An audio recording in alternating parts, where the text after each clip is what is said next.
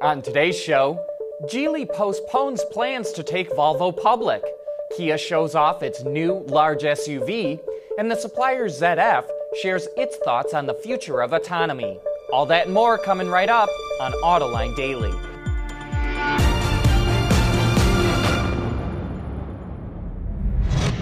This is Autoline Daily, the voice of the global automotive industry.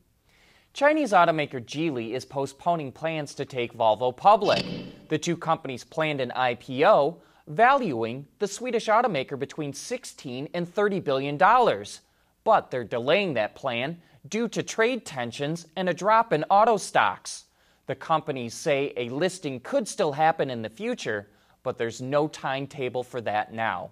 And speaking of Volvo, the company extended the contract of its CEO, Håkan Samuelsson, for another 2 years to 2022. He became CEO in 2012 and has led the company to record sales and profits during his tenure. An earthquake last week in Hokkaido, Japan, forced Toyota to stop production at a transmission plant, and that led the automaker to suspend production at 16 of its 18 plants in the country due to the disruption in the supply chain. However, it's only going to be temporary. The transmission plant is resuming production today, and by Thursday, the company says all plants will be back online. And Volkswagen can't seem to shake its diesel scandal. The company went to trial on Monday in Germany because it's being sued by investors for $10.6 billion over its emission cheating. The shareholders argue that VW should have told them about the scandal sooner, and they're seeking compensation for the drop in the company's stock price. So far, VW has paid over 27 billion euros in fines and penalties. And still to come, Kia shows off a big new SUV. Autoline Daily is brought to you by Bridgestone Tires, your journey, our passion. Dow Automotive Systems, advanced materials that deliver better results. Lear, a global leader in automotive seating and electrical systems. And by ExxonMobil. Owners of classic Jaguar and Land Rover vehicles can now bring them into the 21st century. JLR is offering classic-looking head units that have modern technology like navigation, Bluetooth, smartphone integration, and a digital radio.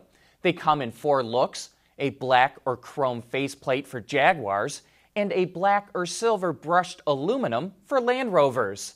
The classic infotainment systems are available now for £1,200 or about $1,550. Now that we've talked about the past, let's move into the present. Kia showed off its all-new Telluride, which will arrive early next year. The 8-passenger SUV will be powered by a V6 engine and is several inches longer and wider than a Sorento. It's a muscular-looking vehicle with a large upright grille that wraps around the sides and LED taillights that curl in at the top. The Telluride will be made at Kia's manufacturing plant in Georgia.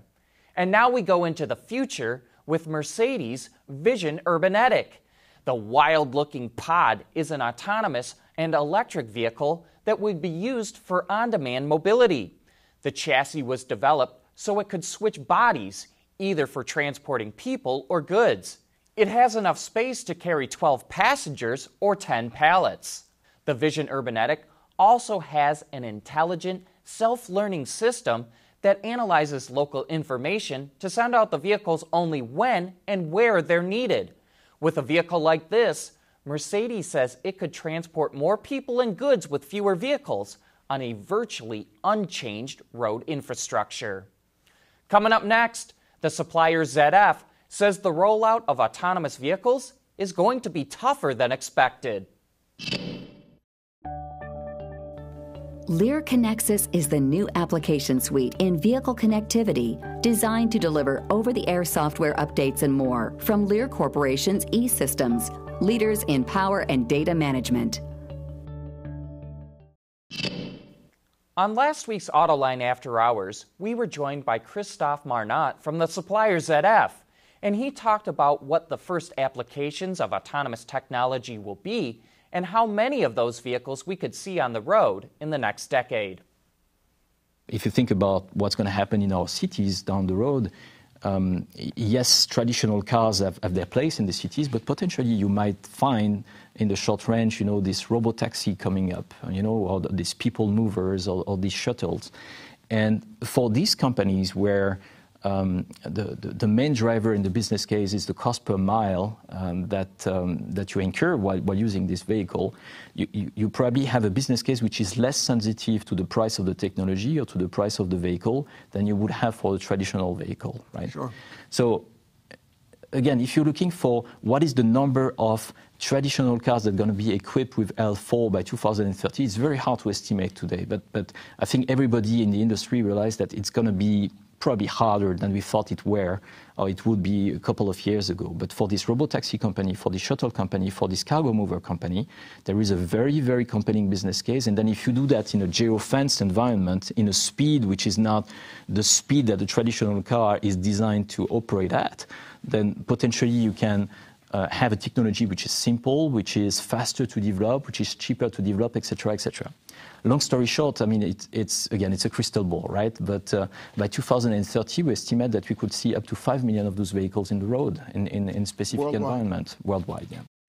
And hey, be sure to follow us on social media.